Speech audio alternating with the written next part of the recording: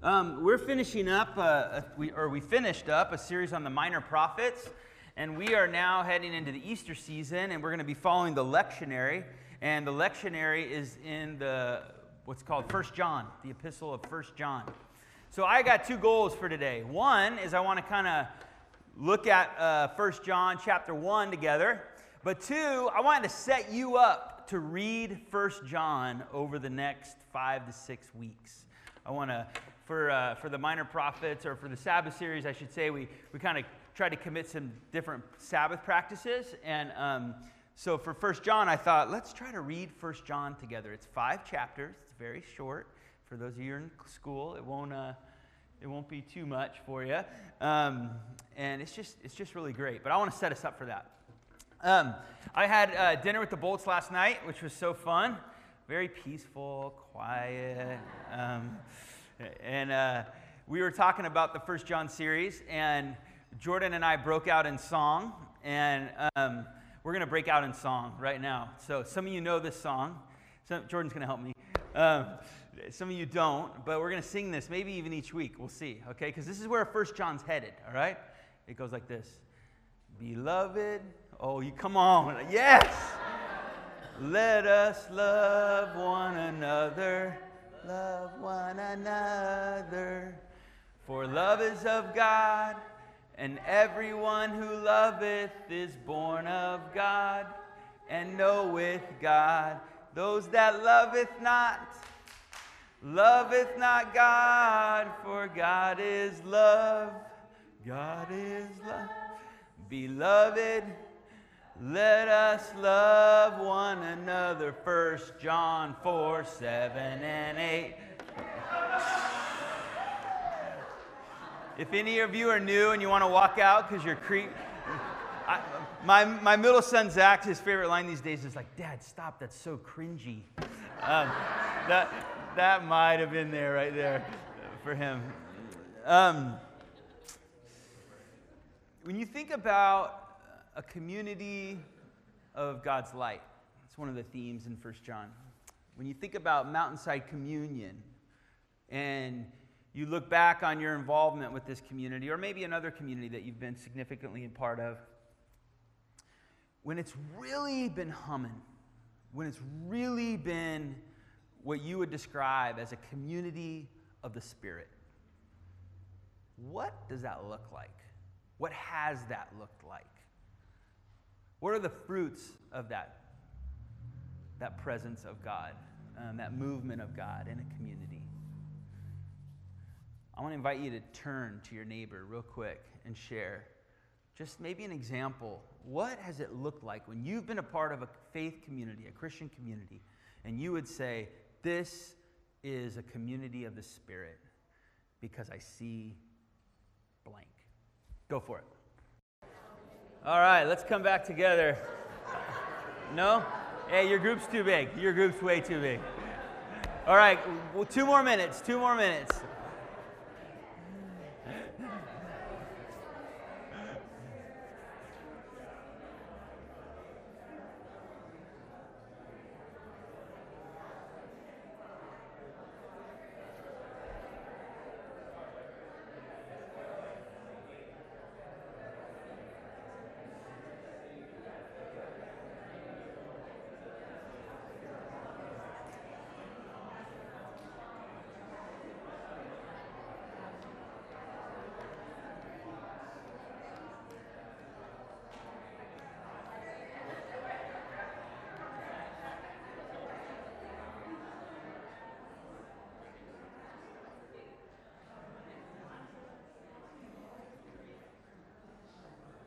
Okay, ready or not? Any indicators of the Spirit in a community? Indicators of a community of God's light that you've experienced? Anyone have any that you'd be willing to share just with the whole group?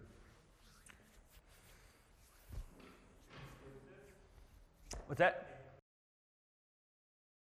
Inclusive. Okay.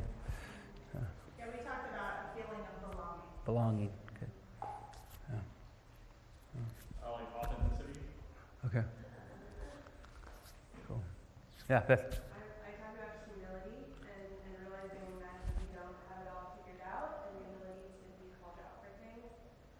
Amen. Thanks.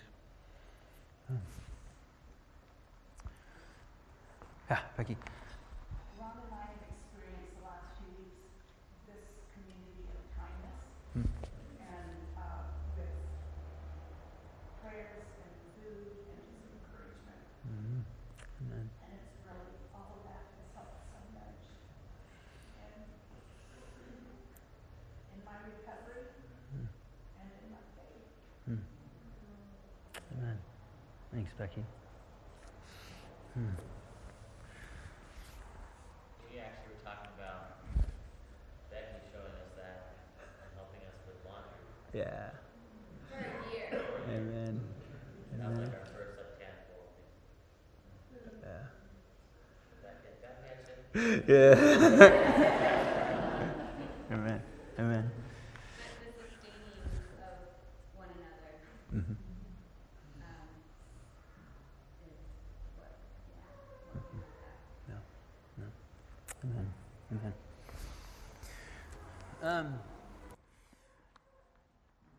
going to read from 1 John. This is chapter 1. I'm going to invite you to stand if you're able for the reading of God's Word. And as you're standing and listening, hearing, see if there's something that stands out to you in particular that catches your attention from the Scriptures this morning. We announce to you what existed from the beginning, what we've heard, what we've seen with our eyes, what we've seen and our hands handled about the word of life. The life was revealed, and we have seen, and we testify and announce to you the eternal life that was with the Father and was revealed to us. What we have seen and heard, we also announce it to you so that you can have fellowship with us. Our fellowship is with the Father and with His Son, Jesus Christ. We are writing these things so that our joy can be complete. This is the message that we've heard from Him and announced to you. God is light. There's no darkness in Him at all. If we claim we have fellowship with Him and live in the darkness, we're lying and do not act truthfully. But if we live in the light, in the same way as He is in the light, we have fellowship with each other. And the blood of Jesus, His Son, cleanses us from every sin. If we claim we don't have any sin, we deceive ourselves, and the truth is not in us. But if we confess our sins, He is faithful and just to forgive us our sins and cleanse us from everything we've done wrong. If we claim we have never sinned, we make Him a liar, and His word is not in us. My little children, I'm writing these things to you so that you don't sin. But if you do sin, we have an advocate with the Father, Jesus Christ, the righteous one. He is God's way of dealing with our sins, not only ours, but the sins of the whole world. This is the word of the Lord. You may be seated. So here's a little bit of context for this. It's not really a letter. It's more of almost like a tract. It's addressing some challenges that a community of faith is facing. And this community of faith is in Ephesus or near there. It's primarily Jews who have maybe migrated there that are engaging with Greeks. So if the Gospel of John and the letters of John, 1st, 2nd, and 3rd John, they use this different language than any of the other Gospels. And it's because they're using language of their time to try to describe this thing that has happened and is nested in the Jewish faith. Does that make sense? And that's why some of the difference in language between like Matthew, Mark, and Luke and the Gospel of John and these letters. And so when you're reading these letters, you kind of never know if like, all right, are they talking about like maybe kind of engagement with the synagogues because they're near synagogues in Asia Minor and Ephesus, or are they talking about engagement with the kind of their neighbors, the Greeks, and what are they grappling with? There's a few primary themes, but two of them today that I think are highlighted in what we just read and are good to keep in mind as you read 1 John over the next 6 weeks, I hope, is what I want to kind of look at today. Arguments are funny, right? I was trying to think of like arguments in households that you like step away and go, what were we doing, right? Like, and some of it has to do with like kind of ways people have grown up, right? Like, are you a family or a person that soaks dirty pots in the sink overnight? Or do you wash them and get them done right away, right? Do it the right way. Yeah, of course. In my family, when we were cleaning the kitchen, my mom, and she's not here so I can say this, she liked to put Comet in the sink and leave it overnight. She thought that was like a thing. It was a thing. It was not a thing in Ari's household. That's not what they do or did. You just cleaned it. Do you put the toilet paper roll kind of rolling over the top, or does it roll underneath, right? It's not even an issue, huh? The environmentalists in the room are like, no, it goes under so less comes out, right? The hasty ones like myself are like, no, over the top, spin that thing, get going, right? Have you ever changed someone's toilet paper when using their toilet paper at their house? Some of you are nodding. Confession, we're going to get to that at the end. There are some arguments going on in this community that I think John, or the author of John, is kind of tackling. Sometimes we think the first century church is like this honeymoon period of the church, right? Where there's like Acts, right, that we read about today. It's like, oh man, if I could only live in that snapshot, you know. A chapter or two later, they're like stealing from each other, and God is striking people down dead for it. So be careful what you wish for. But this first century, this letter we're reading, tackles a couple of really important challenges that are going on. And I think it has to do with, what does it mean to be a community of the Spirit? I think they're trying to figure that out. I went over this last week, so I don't want to do it again too much, but a prevailing vision of the divine in Greco-Roman world was that the gods were up in the sky. The gods were away from the messiness of life. And if we're honest, that's kind of an appealing thought, right? To get away from the messiness of life at times. 3 moms who will remain nameless yesterday, it was reported that they were very happy to be at the Housing Justice Summit, away from their children, and just to get a break. There's a nice appeal to that. You can understand why they might think that about the divine. And so there was a group of people who were proclaiming that Jesus, in fact, was not the Christ.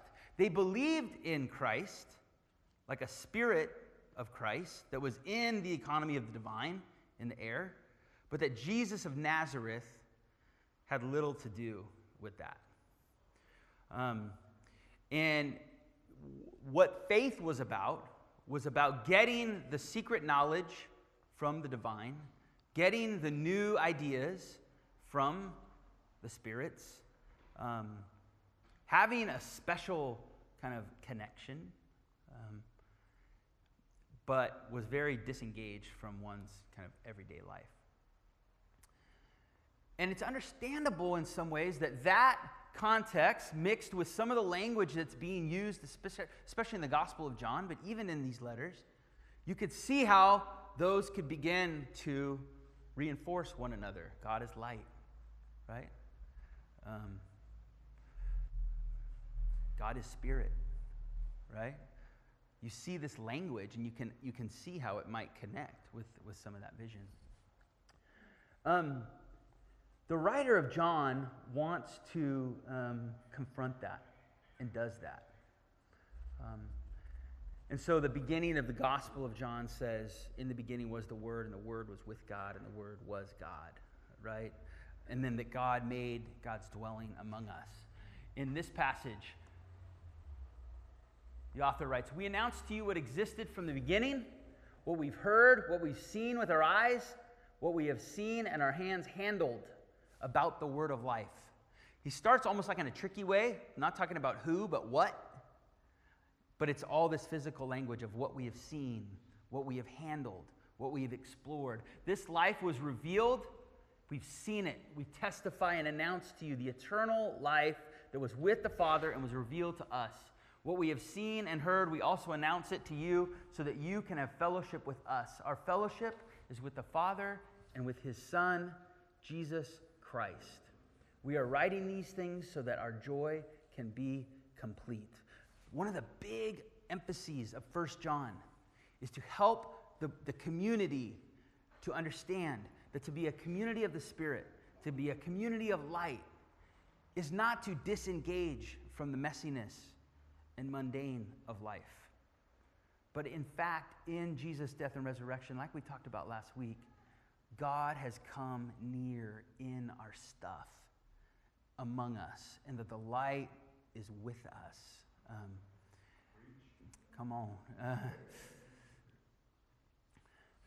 I heard a report of a TED Talk recently about how veterans returning from the current wars, there's an even higher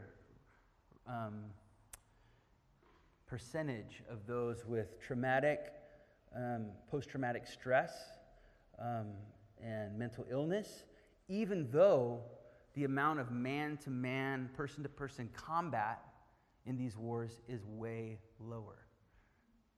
And so people puzzled about this, and one of the strong conclusions is that part of their depression when upon returning is not so much, not entirely what they experienced while in war, but that they're returning to such a isolated culture that they no longer have friends and colleagues in the stuff of life with them, like they did when they were overseas in war.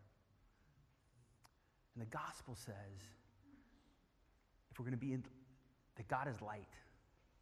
And God's light is in the messiness and in the flesh and blood stuff of life. And that if we're going to be a community of light and a community of the Spirit, we're called to be in one another's stuff, which we already kind of gave witness to and bore witness to in the stories that we shared. So when you read 1 John, keep an eye out. Don't get tricked by all the light language and kind of language that seems so like disembodied. It's in fact, it's not. It's the author trying to communicate to a people who imagine the world that way and trying to help them see, no. The divine is in Jesus of Nazareth, who was among us, who lived and died and was raised again among us. And the living Christ is with us too.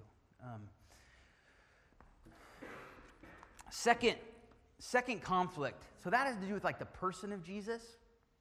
How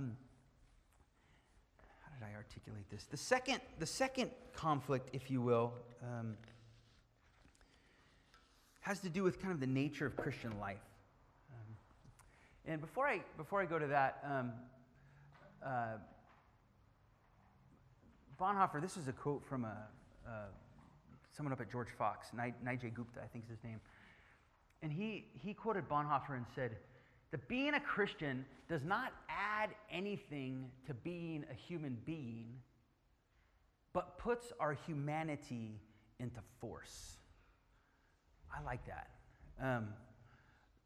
That there's not some special knowledge out there or special connection that's going to like add on to who we are as God's creatures, being human beings. Does that make sense?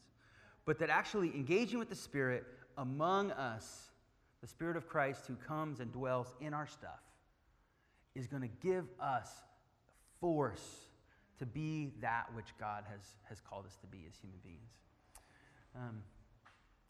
So what does that mean for the nature of Christian life? What does that need for how this gets played out?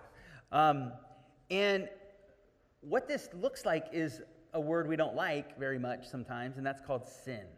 How do we deal with sin? John, the author of 1 John, talks a lot about sin. He writes, "This is the message that we've heard from him and announced to you. God is light. There's no darkness in him at all. If we claim we have fellowship with God and live in the darkness, we are lying and do not act truthfully. But if we live in the light in the same way as he is in the light, we have fellowship with each other. And the blood of Jesus, his Son, cleanses us from every sin. If we claim we don't have any sin, we deceive ourselves, and the truth is not in us. But if we confess our sins, he's faithful and just and to forgive us our sins and cleanse us from everything we've done wrong. If we claim we've never sinned, we make him a liar, and his word is not in us. My little children, I'm writing these things to you so that you don't sin. But if you do, we have an advocate with the Father, Jesus Christ, the righteous one. He's God's way of dealing with our sins, not only ours, but the sins of the whole world." So what was happening is that with God kind of detached from life, there was a disconnect in terms of why it even mattered for life.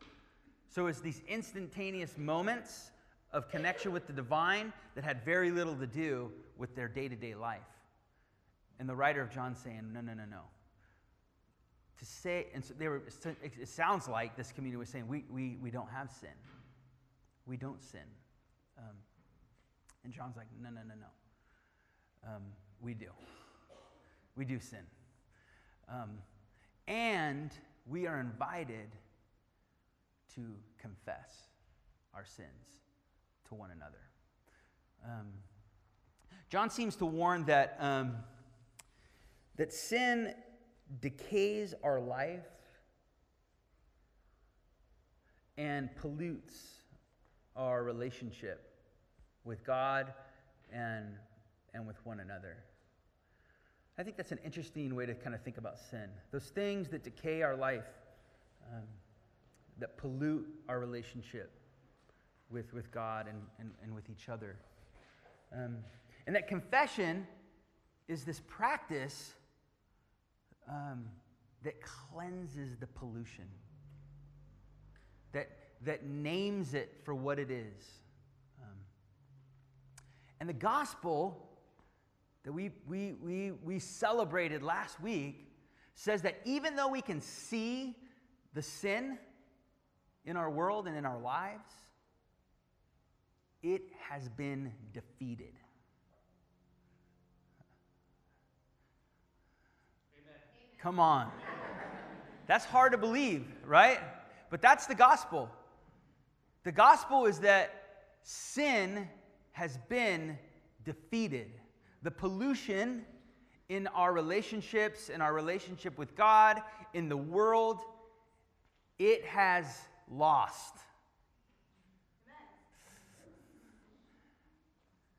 And we still see it. And we're invited to name it and to confess it. And if we don't confess, I think if we don't confess the sin that still exists, though defeated, are we demonstrating a belief that God actually defeats and forgives sin? Does our pause or our incapacity to confess reveal a lack of trust in a forgiving God who has, by his Son, defeated the very sin that we see? Mountainside's doing some good work this year in confession. Racism, anti-racism. We're focusing in on this sin that pollutes relationships in our world and in our country and in our own lives. And it's been defeated. Amen? It has been defeated, and we're invited to confess it when we see it, And we're trying to see it through a podcast right now. To see it so that we can say it's been defeated. It isn't how we operate. It's not how we have to operate. And so we're confessing racism right now. Coming off yesterday, this is harder to pronounce, but we need to pronounce it. Unjust housing has been defeated. It's a tough pill to swallow right now, but can we say amen to that? Unjust housing has been defeated. And we learned yesterday a lot about what it means to confess the unjust practices and policies around a human right, which is housing. And how connected it is to other sins that have been defeated, but that we are called to confess and to name.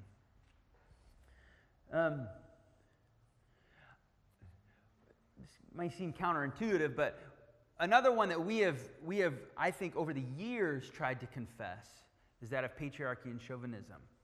And a way that I want us to do that coming forward is for men to get together and talk about what does it mean to be men who profess that patriarchy is dead and has been defeated, and yet we're still men.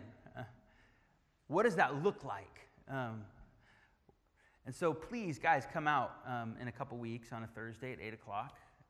I know it means skipping a basketball. I didn't realize that when I planned it. But with this on my foot, I don't know that I would have really thought about it. So, but we want to come together and pray and start to take little steps at, all right, what does this look like? And finally, I just want to encourage us personally. It's one thing, and I think we're pretty good at confessing, or at least naming the sin of the world that's been defeated. We need to praise God that it's been defeated, and then get to work in confessing and moving beyond it, right?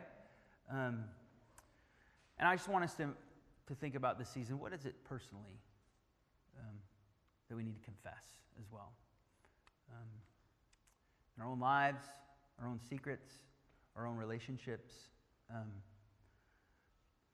because God is faithful and just to forgive us our sins. God has defeated those sins. The pollution needs to be cleared out through confession. Whether that's confessing to God on your own, I'm still evangelical enough to name. You don't need a priest for that. But sometimes it's fun and good and helpful. Not fun, that's the wrong word. It's helpful to confess to someone else. And we can embody that forgiveness with one another. So, to end, this really, if you first read it, you can miss that this whole letter is about embodiment. It's about the Spirit of God in our lives together through Jesus' life, death, and resurrection. So I encourage you, and kids, I'm giving your parents homework right now, so you make sure they do it, all right? They'll tell you what it is. All right, Sid? Good. Your mom might get a pass right now.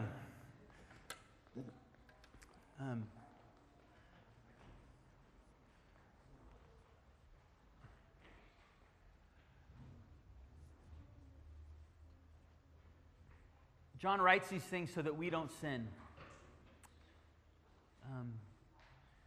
John writes these things to remind us that we have an advocate in the sin of the world that we face and are affected by, and we have an advocate in the sin that we are complicit in or that we just straight up do ourselves in our own volition. We have an advocate who is with us. And before we can kind of get to the beloved, let us love, all that stuff, as we understand the language of the Spirit in 1 John that you'll no doubt discover as you read, it's so important to remember that God is with us in Jesus of Nazareth. And that sin has been defeated, and we're invited to confess it, that it might not hold power over us.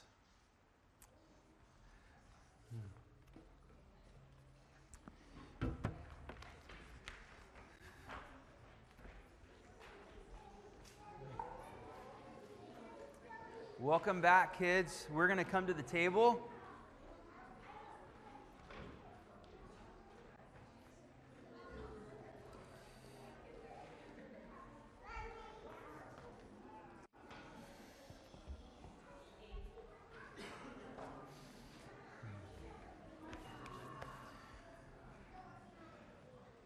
On the night when Jesus was betrayed, he was with his friends. And he's with us here in the bread and in the wine. And he gave thanks. And he broke the bread.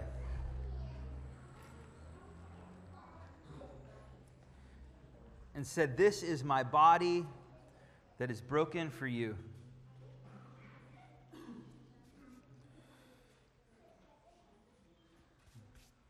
And likewise, after supper, he took the cup and said, "This is the cup of the new covenant that is shed for you.